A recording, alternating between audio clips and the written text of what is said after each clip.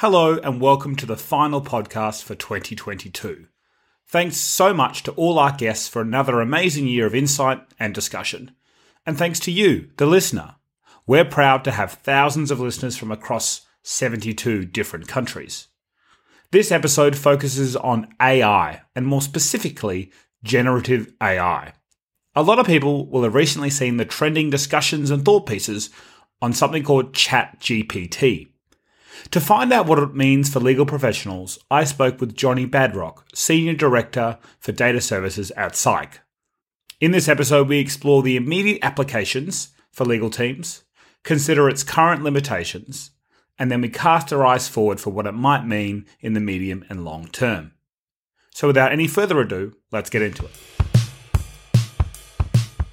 Welcome, Johnny. Can you tell our listeners a bit about who you are? Hi, I'm Johnny Badrock and I'm a Senior Director for Data Services at Psych. So I'm part of Psych's leadership team. And one of the things that I help our clients with is implementing AI for legal. So I spend a lot of my time working with kind of the data scientists and the developers in our team, thinking about kind of practical implications for how we can use AI to help lawyers do their jobs better.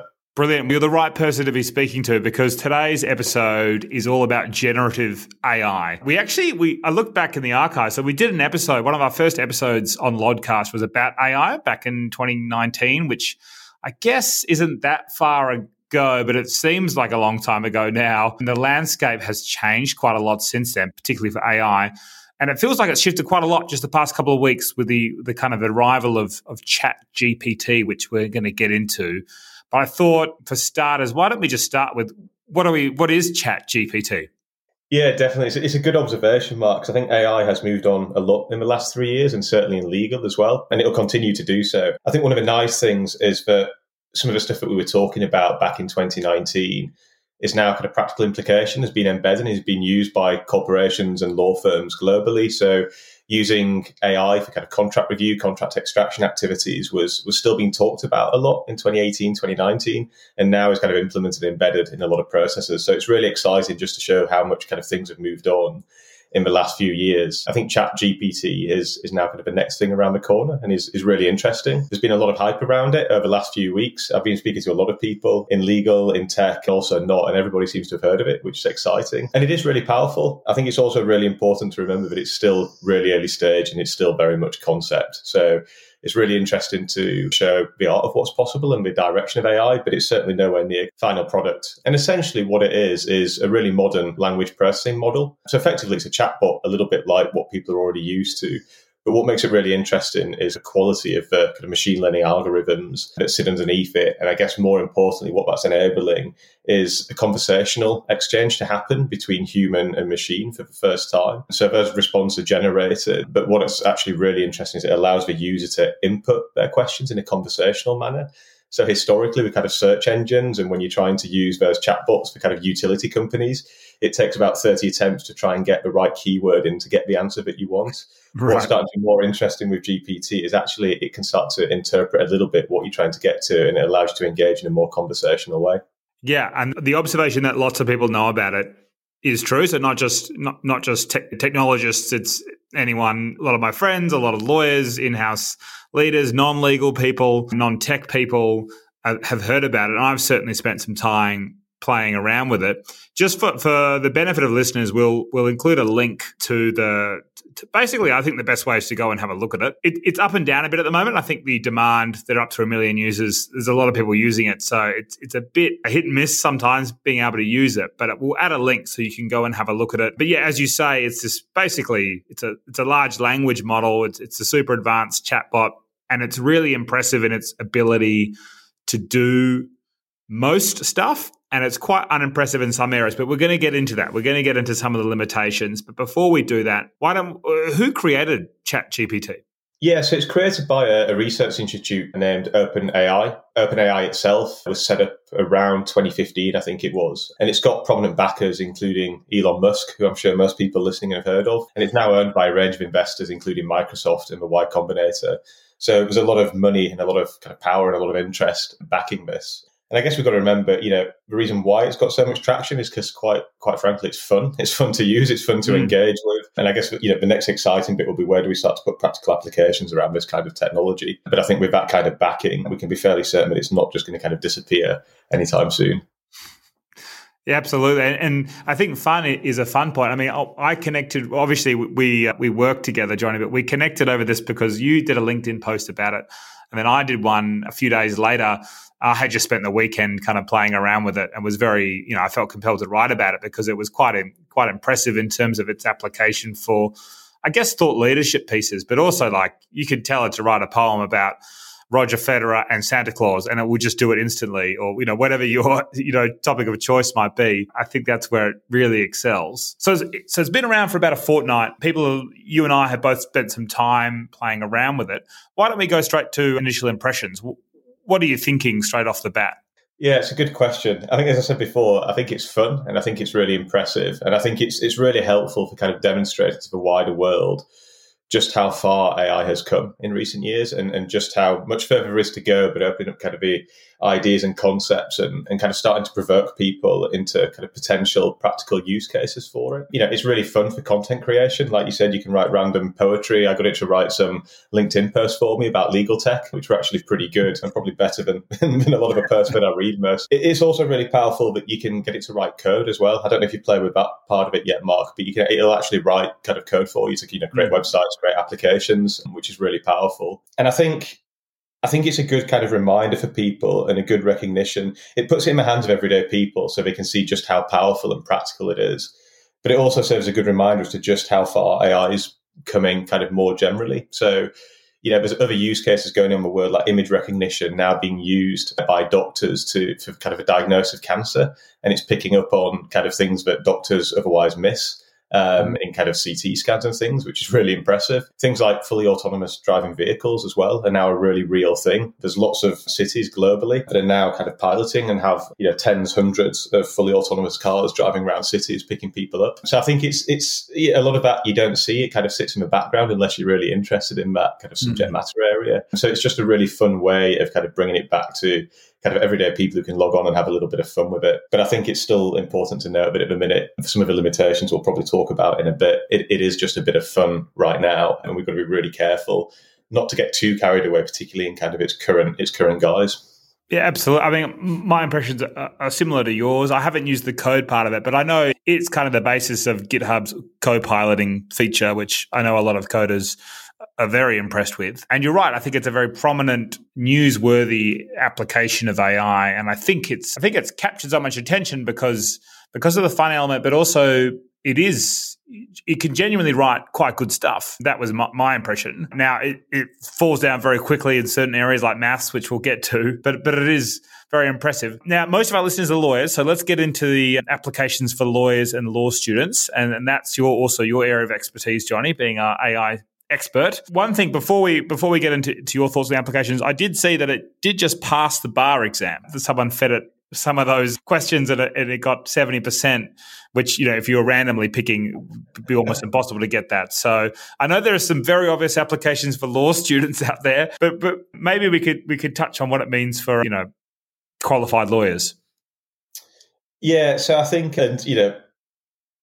a little bit, I guess we could talk about the theory a little bit and some of the limitations and how it works, and I guess why it's able to do some of what you've just discussed. And essentially that's because it's got a lot of training data. And so presumably in that training data, there were probably some good examples of bar exam papers that have been written before, which are good quality ones. So essentially all this is it's a little bit like a search engine. It just enables that kind of natural conversational piece of the front end to it. So essentially, somewhere sat in the corpus of information that it's been trained on will have been some good answers to those exam questions. So essentially all it's doing is recalling that for you and pulling it back and possibly piecing a couple of pieces together. So in theory, that's how it's able to do that. It's not necessarily intelligent. It's just good at finding information. It's just good at finding information and recalling that information. And I think the current practical uses for lawyers are fairly limited because what it hasn't been provided and trained upon is lots of legal context and content. But I guess this is showing the future of where it can go. So AI is already used inside of law for kind of legal research for big kind of providers like LexisNexis and Thomson Reuters and others are kind of using AI to help improve searches, but it's still relying on that kind of search engine front end. So I think in time where we'll get to is it will become kind of a powerful research tool. It will become a powerful document drafter and content generator. And in theory, a lot of this is kind of possible now. But what we need to do is then connect up these algorithms to really good quality database and data sources so that then it becomes kind of reliable information. There's still then arguments as to, where a lawyer kind of makes their money and makes the difference is by interpreting that information and providing advice on it. But it will be a really powerful way of kind of getting that information to those lawyers' fingertips kind of much more quickly and a lot more easier than we can today, because most lawyers I talk to don't even really know how to use search engines properly. So I think that's the kind of enabler this will be. So I think another few years' time, as these algorithms improve and as we connect it up to kind of good quality databases, we will start to see it really assisting with kind of those, legal questions and answering kind of legal questions based on that knowledge that's sat in its database. That's right. Richard Tromans from The Artificial Lawyer wrote a good piece last week, and he kind of viewed applications as Q&A, like what you were just talking about. It summarizes stuff pretty well. I think you can put in, cases or case law and get it to summarize stuff. It does text completion, like people might be familiar with in other more common cases, like mobile phone text completion, but it's a bit more advanced than that. Potentially whole document creation, but I think you're right. The data set it uses is what mainly Google and Wikipedia and books. I don't think it's been had access to proprietary information such like that held by LexisNexis and Thomson Reuters.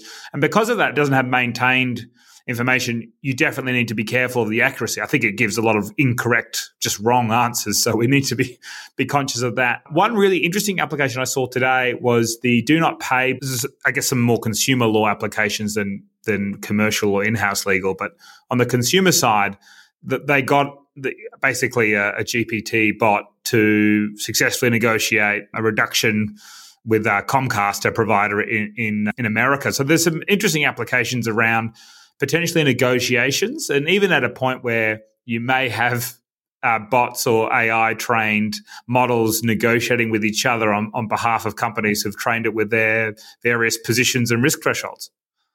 Yeah, absolutely. And actually, it's a little bit kind of tangential to law. And to be honest, I don't think it's getting enough coverage at the minute in the legal sector. But there are huge investments being made at the minute around kind of logistics technology, where kind of Maersk and various other big organizations are now investing heavily. And there's various kind of venture funds setting up procurement negotiation technology that's based on AI. So for those repetitive negotiations, using AI to negotiate on behalf of both parties to come to like an acceptable position, like that's really real and is happening today. Not necessarily from a legal perspective, but certainly on those logistics contracts. That's here and now and is developing fairly quickly. So you can definitely see a world not too far away where that will start to happen. And it comes back to a lot of the principles then around automation. Automation in legal has been going on for 10, 15, 20 years, probably further. And it all becomes about the right use cases. So at the minute, what we're automating are those kind of high volume, low value contracts where we're trying to take the lawyer out of the room and introduce governance for the people to enable that. And that's where we'll be with AI. It's still not going to fully replace humans. It's still not going to fully replace lawyers. And it's probably not going to be doing the really kind of sophisticated high value negotiations where there's a lot of other things that come into this around kind of commerciality and human intelligence and human emotion. And so all of those tactics, AI is not going to be able to interpret and respond to. Absolutely. And I think that's some good summaries of some applications. And I think, we, as you mentioned earlier, we have to tread carefully for the moment, but it's not too hard to imagine in a couple of years' time when you have, specific legally trained AIs to be able to do a lot of what we're talking about there, a lot of the negotiation, the whole document creation, Q&A, and things like that. Let's quickly talk about the limitations because I think they're powerful and worth talking about. I wanted to start with Sam Altman's the CEO of OpenAI, and he tweeted a couple of days ago, ChatGPT is incredibly limited, but good enough at some things to create a misleading impression of greatness. It's a mistake to be relying on it for anything important right now. It's a preview of progress. We have lots of work to do on the robustness and truthfulness.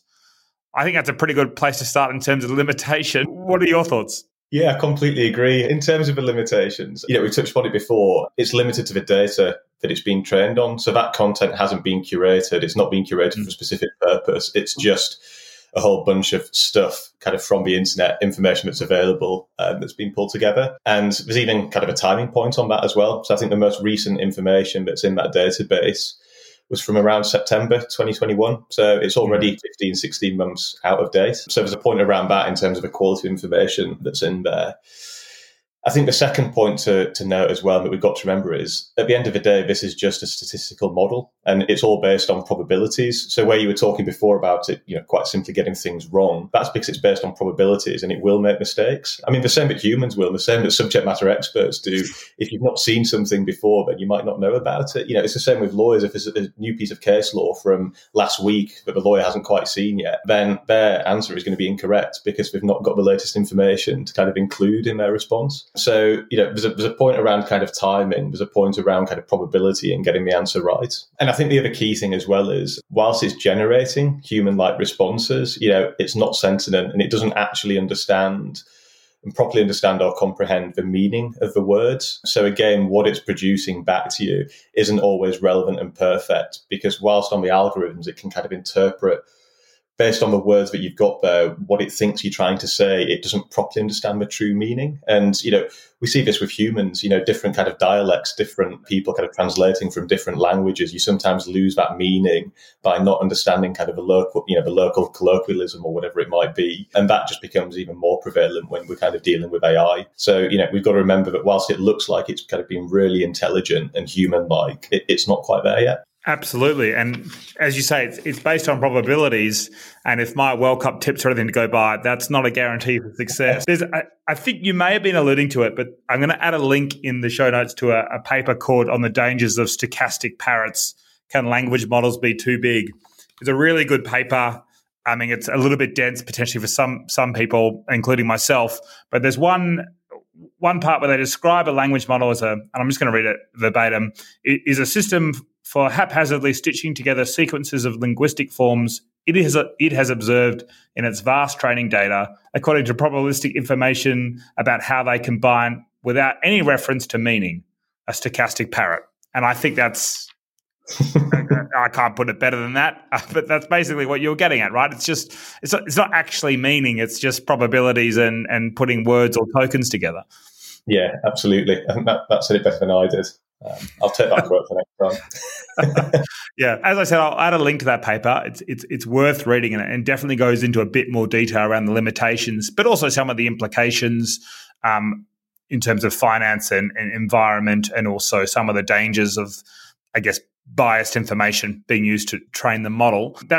I don't think we'll go any more into that. It's a little bit beyond the scope of this podcast. As I said, I'll put a link in the show notes to the paper for those who want to dive a bit more deeper into the limitations surrounding large language models. Penultimate question for us, Johnny, is if we cast our eyes forward, what do we think it means for lawyers in the medium to long term?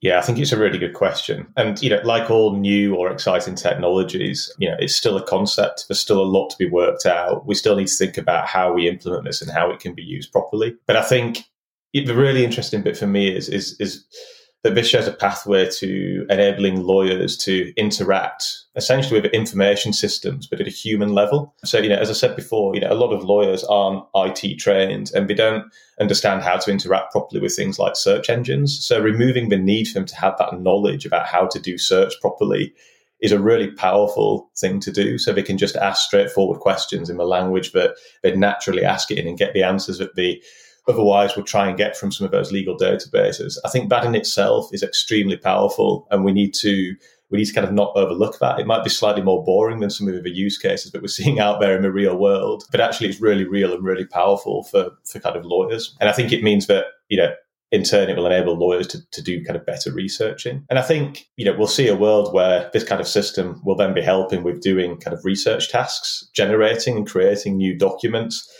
And I think you touched on it earlier, but even providing kind of guidance notes or advice as well. So a lot of lawyers today, we've got to remember, a lot of a lawyer's job today is working from precedents that have been set before, whether that's kind of in case law or in documents or in different forms. Even advice notes that lawyers are producing for clients often come from lots of advice notes that have gone before, and compiling that and compiling the best ones and applying it to the facts. And I think you could start to see, if you think about how these systems are working and the stuff that we've talked about today, you can see a lot of parallels there. So you could see this starting to help lawyers to kind of collate all of that information to produce kind of advice notes going forward. I think in the consumer world as well, and again, you touched upon this earlier, but enabling non-lawyers, people who don't understand legalese, to be able to interact with kind of legal content and ask questions around what does this mean? What does this mean for me? And getting some kind of form of answer back, again, is really powerful. And touched upon the whole kind of access to justice point, which is really important, and that's where organisations like Do Not Pay are doing some really cool work at the minute. So I think lots to come. I think lots of other kind of tangential technology and other developments that will happen alongside it. But it's just another example of seeing how kind of the world is changing and how this will have impact on law as many other kind of professions and areas. Brilliant. Well, I can't add anything more sensible than that. So I wanted to end the podcast, Johnny, by saying, is there anything you think we missed, any other points you'd like to make before we sign off? I mean, there's lots we could talk about, but I think it's interesting. It's here. It's exciting. It's going to open up a lot of opportunity, but we just need to remind people that, it's not replacing lawyers just yet, and there's still a lot of work to go. Absolutely. No one's out of their day job yet. We'll be watching this area with a lot of interest. And if anything more dramatic happens, we'll be doing another podcast, I'm sure, Johnny. But it just leaves me to say thanks so much for joining us today. Thanks, Mark. Thanks very much.